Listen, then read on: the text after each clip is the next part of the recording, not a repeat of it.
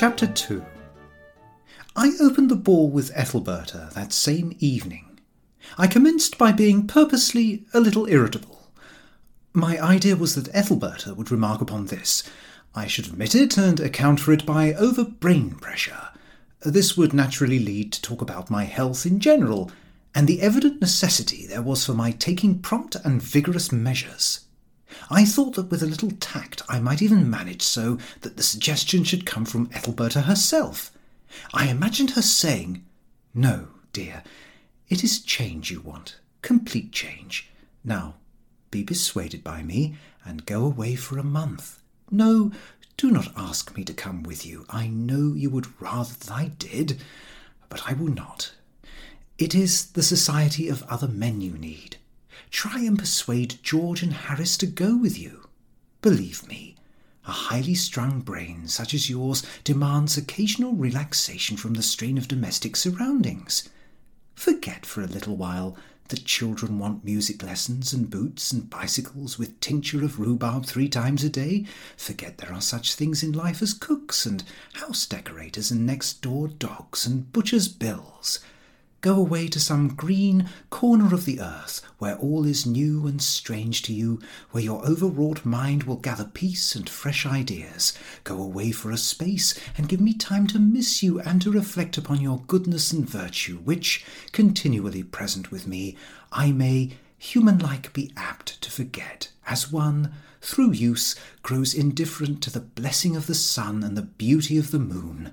Go away and come back refreshed in mind and body, a brighter, better man, if that be possible, than when you went away."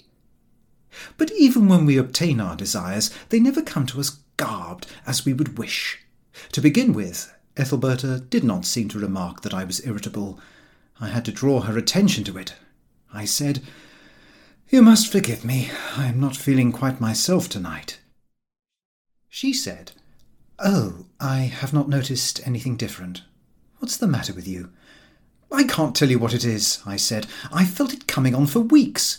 "It's that whisky," said Ethelbertha. "You never touch it except when we go to the Harrises. You know you can't stand it. You have not a strong head." "It isn't the whisky," I replied. "It's deeper than that. I fancy it's more mental than bodily." "You've been reading those criticisms again," said Ethelbertha, more sympathetically. "Why don't you take my advice and put them on the fire?" "But it isn't the criticisms," I answered. "They've been quite flattering of late, 1 or 2 of them." "Well, what is it?" said Ethelbertha. "There must be something to account for it." "No, there isn't," I replied. "That's the remarkable thing about it. I can only describe it as a strange feeling of unrest that seems to have taken possession of me." Ethelbertha glanced across at me with a somewhat curious expression, I thought, but as she said nothing, I continued the argument myself. "This aching monotony of life, these days of peaceful, uneventful felicity, they appall one." "I should not grumble at them," said Ethelbertha. "We might get some of the other sort, and like them still less." "I'm not so sure of that," I replied. "In a life of continuous joy, I can imagine even pain coming as a welcome variation. I wonder sometimes whether the saints in heaven do not occasionally feel the continual serenity a burden. To myself, a life of endless bliss, uninterrupted by a single contrasting note, would, I feel, grow maddening.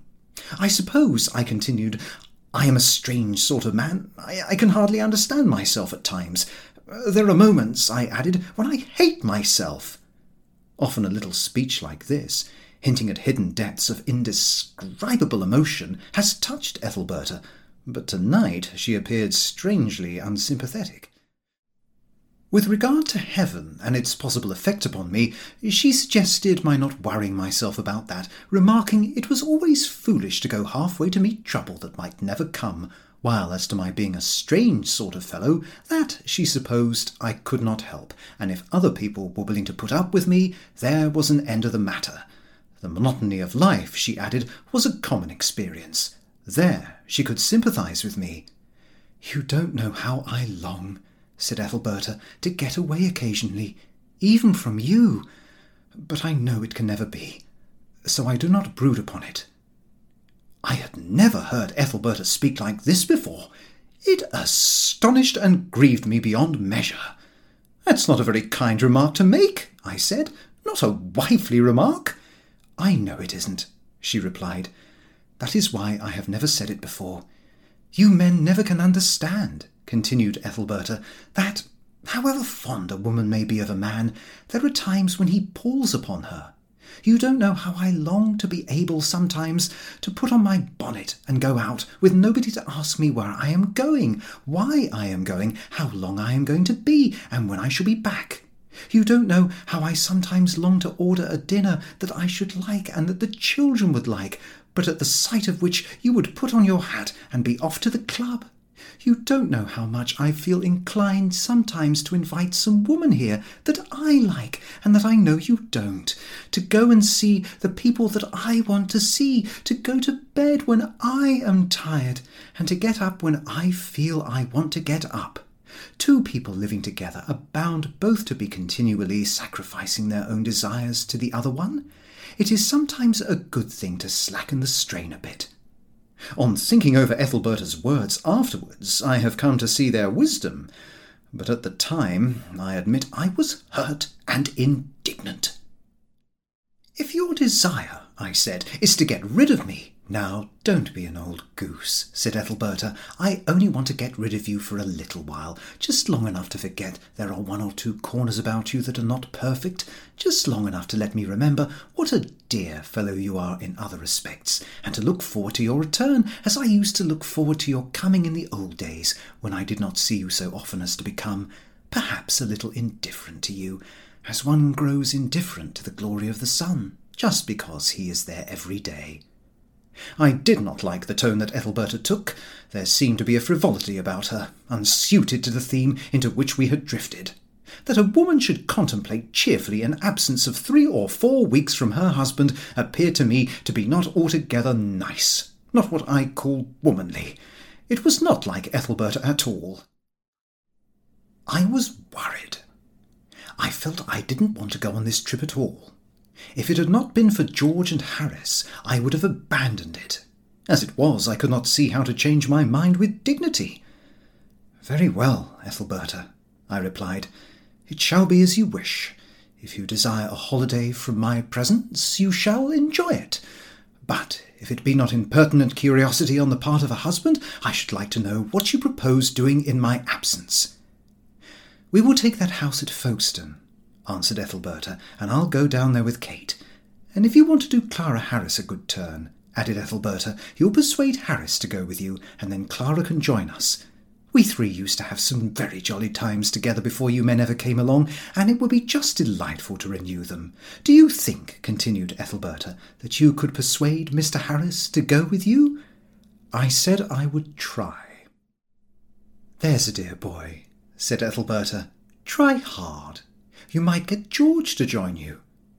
I replied there was not much advantage in George's coming, seeing he was a bachelor, and that therefore nobody would be much benefited by his absence.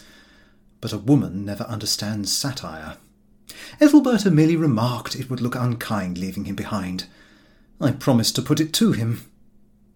I met Harris at the club in the afternoon, and asked him how he had got on. He said, "Oh, that's all right, there's no difficulty about getting away." But there was that about his tone that suggested incomplete satisfaction, so I pressed him for further details. "She was as sweet as milk about it," he continued, "said it was an excellent idea of George's, and that she thought it would do me good." "Well, that seems all right," I said. "What's wrong about that?" "There's nothing wrong about that," he answered, "but that wasn't all. She went on to talk of other things." "I understand," I said. "There's that bathroom fad of hers," he continued. "I've heard of it," I said. "She has started Ethelbertha on the same idea." "Well, I've had to agree to that being put in hand at once. I couldn't argue any more when she was so nice about the other thing. That would cost me £100 at the very least." "As much as that?" I asked. "Every penny of it," said Harris. "The estimate alone is 60. I was sorry to hear him say this. "Then there's the kitchen stove," continued Harris. "Everything that has gone wrong in the house for the last 2 years has been the fault of that kitchen stove." "I know," I said.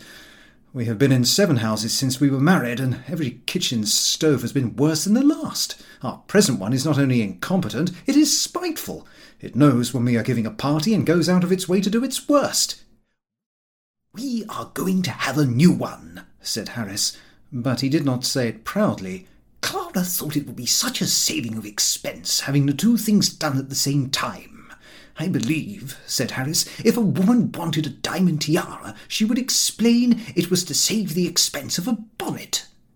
"How much do you reckon the stove is going to cost you?" I asked. I felt interested in the subject.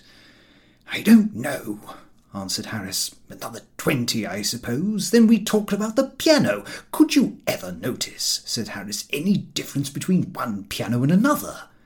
"Some of them seem to be a bit louder than others," I answered, "but one gets used to that." "Ours is all wrong about the treble," said Harris. "By the way, what is the treble?" "It's the shrill end of the thing," I explained, "the part that sounds as if you've trod on its tail. The brilliant selections always end up with a flourish on it." "They want more of it," said Harris.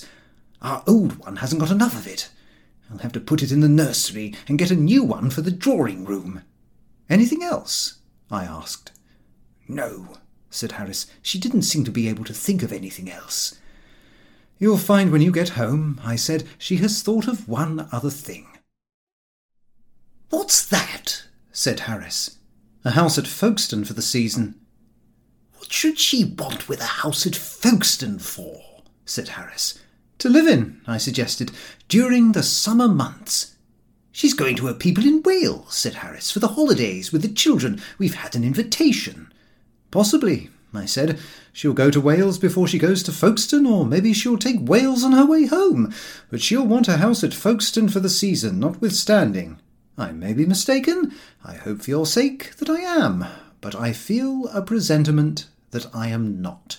"This trip," said Harris, "is going to be expensive." "It was an idiotic suggestion," I said, "from the beginning." "It was foolish of us to listen to him," said Harris. "He'll get us into real trouble one of these days." "He always was a muddler," I agreed. "So headstrong," added Harris. We heard his voice at that moment in the hall asking for letters. "Better not say anything to him," I suggested. "It's too late to go back now." "There would be no advantage in doing so," replied Harris. "I should have to get that bathroom and piano in any case now." He came in looking very cheerful. "Well," he said, "is it all right? Have you managed it?" There was that about his tone I did not altogether like. I noticed Harris resented it also. "Managed what?" I said. "Why, to get off," said George. I felt the time was come to explain things to George. "In married life," I said, "the man proposes, the woman submits. It is her duty. All religion teaches it." George folded his hands and fixed his eyes on the ceiling. "We may chaff and joke a little about these things," I continued, "but when it comes to practice, that is what always happens. We have mentioned to our wives that we are going. Naturally, they are grieved. They would prefer to come with us. Failing that, they would have us remain with them. But we have explained to them our wishes on the subject, and there's an end of the matter." George said, "Forgive me. I did not understand. I am only a bachelor. People tell me this, that and the other, and I listen." I said, "That is where you do wrong. When you want information, come to Harris or myself. We will tell you the truth about these questions." George thanked us, and we proceeded with the business in hand. "When shall we start?" said George. "So far as I am concerned," replied Harris, "the sooner the better." His idea, I fancy, was to get away before Mrs. H. thought of other things. We fixed the following Wednesday. "What about route?" said Harris. "I have an idea," said George. "I take it you fellows are naturally anxious to improve your minds." I said, "We don't want to become monstrosities. To a reasonable degree, yes, if it can be done without much expense and with little personal trouble." "It can," said George. "We know Holland and the Rhine. Very well. My suggestion is that we take the boat to Hamburg, see Berlin and Dresden, and work our way to the Schwarzwald through Nuremberg and Stuttgart." "There are some pretty bits in Mesopotamia, so I've been told," murmured Harris. George said Mesopotamia was too much out of our way, but that the Berlin-Dresden route was quite practicable. For good or evil, he persuaded us into it. "The machines, I suppose," said George, "as before, Harris and I on the tandem, J—" "I think not," interrupted Harris firmly. "You and J on the tandem, I on the single." "All the same to me," agreed George. "J and I on the tandem, Harris." "I do not mind taking my turn," I interrupted, "but I am not going to carry George all the way. The burden should be divided." "Very well," agreed Harris. "We'll divide it. But it must be on the distinct understanding that he works." "That he what?" said George. "That he works," repeated Harris firmly, "at all events uphill." "Great Scott," said George. "Don't you want any exercise?" There is always unpleasantness about this tandem. It is the theory of the man in front that the man behind does nothing. It is equally the theory of the man behind that he alone is the motive power, the man in front merely doing the puffing. The mystery will never be solved. It is annoying when prudence is whispering to you on the one side not to overdo your strength and bring on heart disease, while justice into the other ear is remarking, "Why should you do it all? This isn't a cab, he's not your passenger," to hear him grunt out, "What's the matter? Lost your pedals?" Harris, in his early married days, made much trouble for himself on one occasion, owing to this impossibility of knowing what the person behind is doing. He was riding with his wife through Holland. The roads were stony and the machine jumped a good deal. "Sit tight," said Harris, without turning his head. What Mrs. Harris thought he said was, "Jump off." Why she should have thought he said, "Jump off," when he said, "Sit tight," neither of them can explain. Mrs. Harris puts it in this way. "If you had said sit tight, why should I have jumped off?" Harris puts it, "If I had wanted you to jump off, why should I have said sit tight?" The bitterness is past, but they argue about the matter to this day. Be the explanation what it may, however, nothing alters the fact that Mrs. Harris did jump off, while Harris pedalled away hard under the impression she was still behind him. It appears that at first she thought he was riding up the hill merely to show off.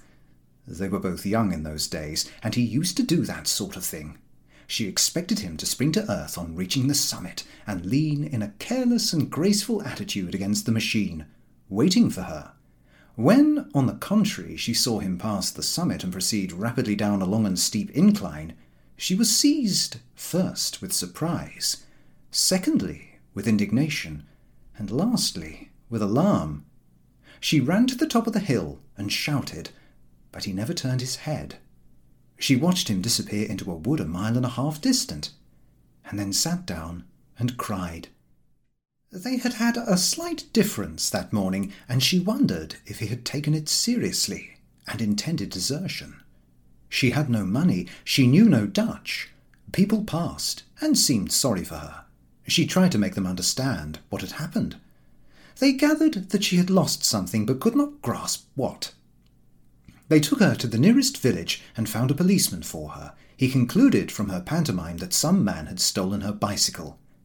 They put the telegraph into operation and discovered in a village 4 miles off an unfortunate boy riding a lady's machine of an obsolete pattern. They brought him to her in a cart, but as she did not appear to want either him or his bicycle, they let him go again and resigned themselves to bewilderment. Meanwhile, Harris continued his ride with much enjoyment. It seemed to him that he had suddenly become a stronger and in every way a more capable cyclist. Said he to what he thought was Mrs. Harris, "I haven't felt this machine so light in months. It's this air, I think. It's doing me good." Then he told her not to be afraid, and he would show her how fast he could go. He bent down over the handles and put his heart into his work. The bicycle bounded over the road like a thing of life. Farmhouses and churches, dogs and chickens came to him and passed. Old folks stood and gazed at him. The children cheered him. In this way he sped merrily onward for about 5 miles. Then, As he explains it, the feeling began to grow upon him that something was wrong.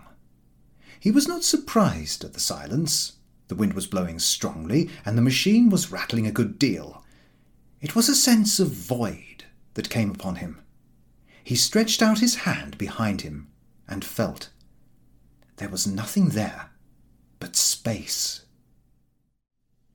He jumped, or rather fell off, and looked back up the road. It stretched white and straight through the dark wood, and not a living soul could be seen upon it. He remounted and rode back up the hill. In 10 minutes he came to where the road broke into 4. There he dismounted and tried to remember which fork he had come down. While he was deliberating, a man passed, sitting sideways on a horse. Harris stopped him and explained to him that he had lost his wife. The man appeared to be neither surprised nor sorry for him. While they were talking, another farmer came along, to whom the first man explained the matter, not as an accident, but as a good story. What appeared to surprise the second man most was that Harris should be making a fuss about the thing. He could get no sense out of either of them, and cursing them, he mounted his machine again and took the middle road on chance. Halfway up, he came upon a party of 2 young women, with 1 young man between them. They appeared to be making the most of him. He asked them if they had seen his wife. They asked him what she was like. He did not know enough Dutch to describe her properly. All he could tell them was she was a very beautiful woman, of medium size. Evidently this did not satisfy them. The description was too general. Any man could say that, and by this means perhaps get possession of a wife that did not belong to him. They asked him how she was dressed. For the life of him he could not recollect. I doubt if any man could tell how any woman was dressed 10 minutes after he had left her. He recollected a blue skirt, and then there was something that carried the dress on, as it were, up to the neck. Possibly this may have been a blouse. He retained a dim vision of a belt. But what sort of a blouse? Was it green or yellow or blue? Had it a collar, or was it fastened with a bow? Were there feathers in her hat, or flowers? Or was it a hat at all? He dared not say for fear of making a mistake and being sent miles after the wrong party. The 2 young women giggled, which in his then state of mind irritated Harris. The young man, who appeared anxious to get rid of him, suggested the police station at the next town. Harris made his way there. The police gave him a piece of paper and told him to write down a full description of his wife, together with details of when and where he had lost her. He did not know where he had lost her. All he could tell them was the name of the village where he had lunched. He knew he had her with him then, and that they had started from there together. The police looked suspicious. They were doubtful about 3 matters. Firstly, was she really his wife? Secondly, had he really lost her? Thirdly, why had he lost her?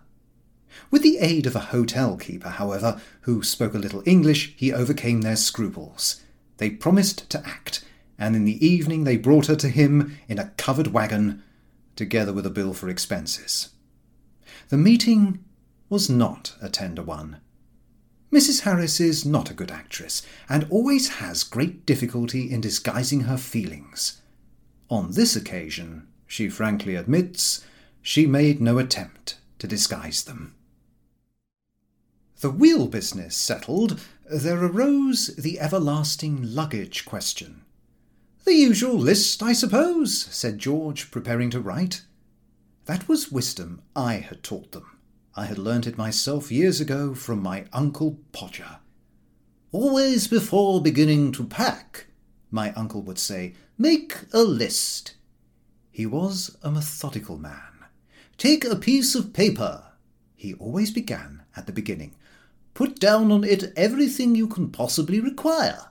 Then go over it and see that it contains nothing you can possibly do without.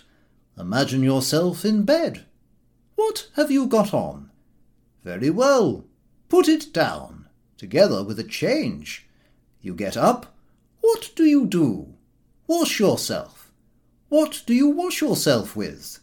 Soap. Put down soap. Go on till you have finished. Then take your clothes. Begin at your feet. What do you wear on your feet? Boots, shoes, socks. Put them down. Work up till you get to your head. What else do you want besides clothes? A little brandy. Put it down. A corkscrew. Put it down. Put down everything. Then you don't forget anything. That is the plan he always pursued himself. The list made, he would go over it carefully, as he always advised, to see that he had forgotten nothing. Then he would go over it again and strike out everything it was possible to dispense with. Then he would lose the list. Said George, "Just sufficient for a day or two we will take with us on our bikes. The bulk of our luggage we must send on from town to town." "We must be careful," I said. "I knew a man once." Harris looked at his watch. "We'll hear about him on the boat," said Harris. "I have got to meet Clara at Waterloo Station in half an hour." "It won't take half an hour," I said. "It's a true story, and—" "Don't waste it," said George. "I am told there are rainy evenings in the Black Forest. We may be glad of it. What we have to do now is to finish this list." Now I come to think of it, I never did get off that story. Something always interrupted it. And it really was true.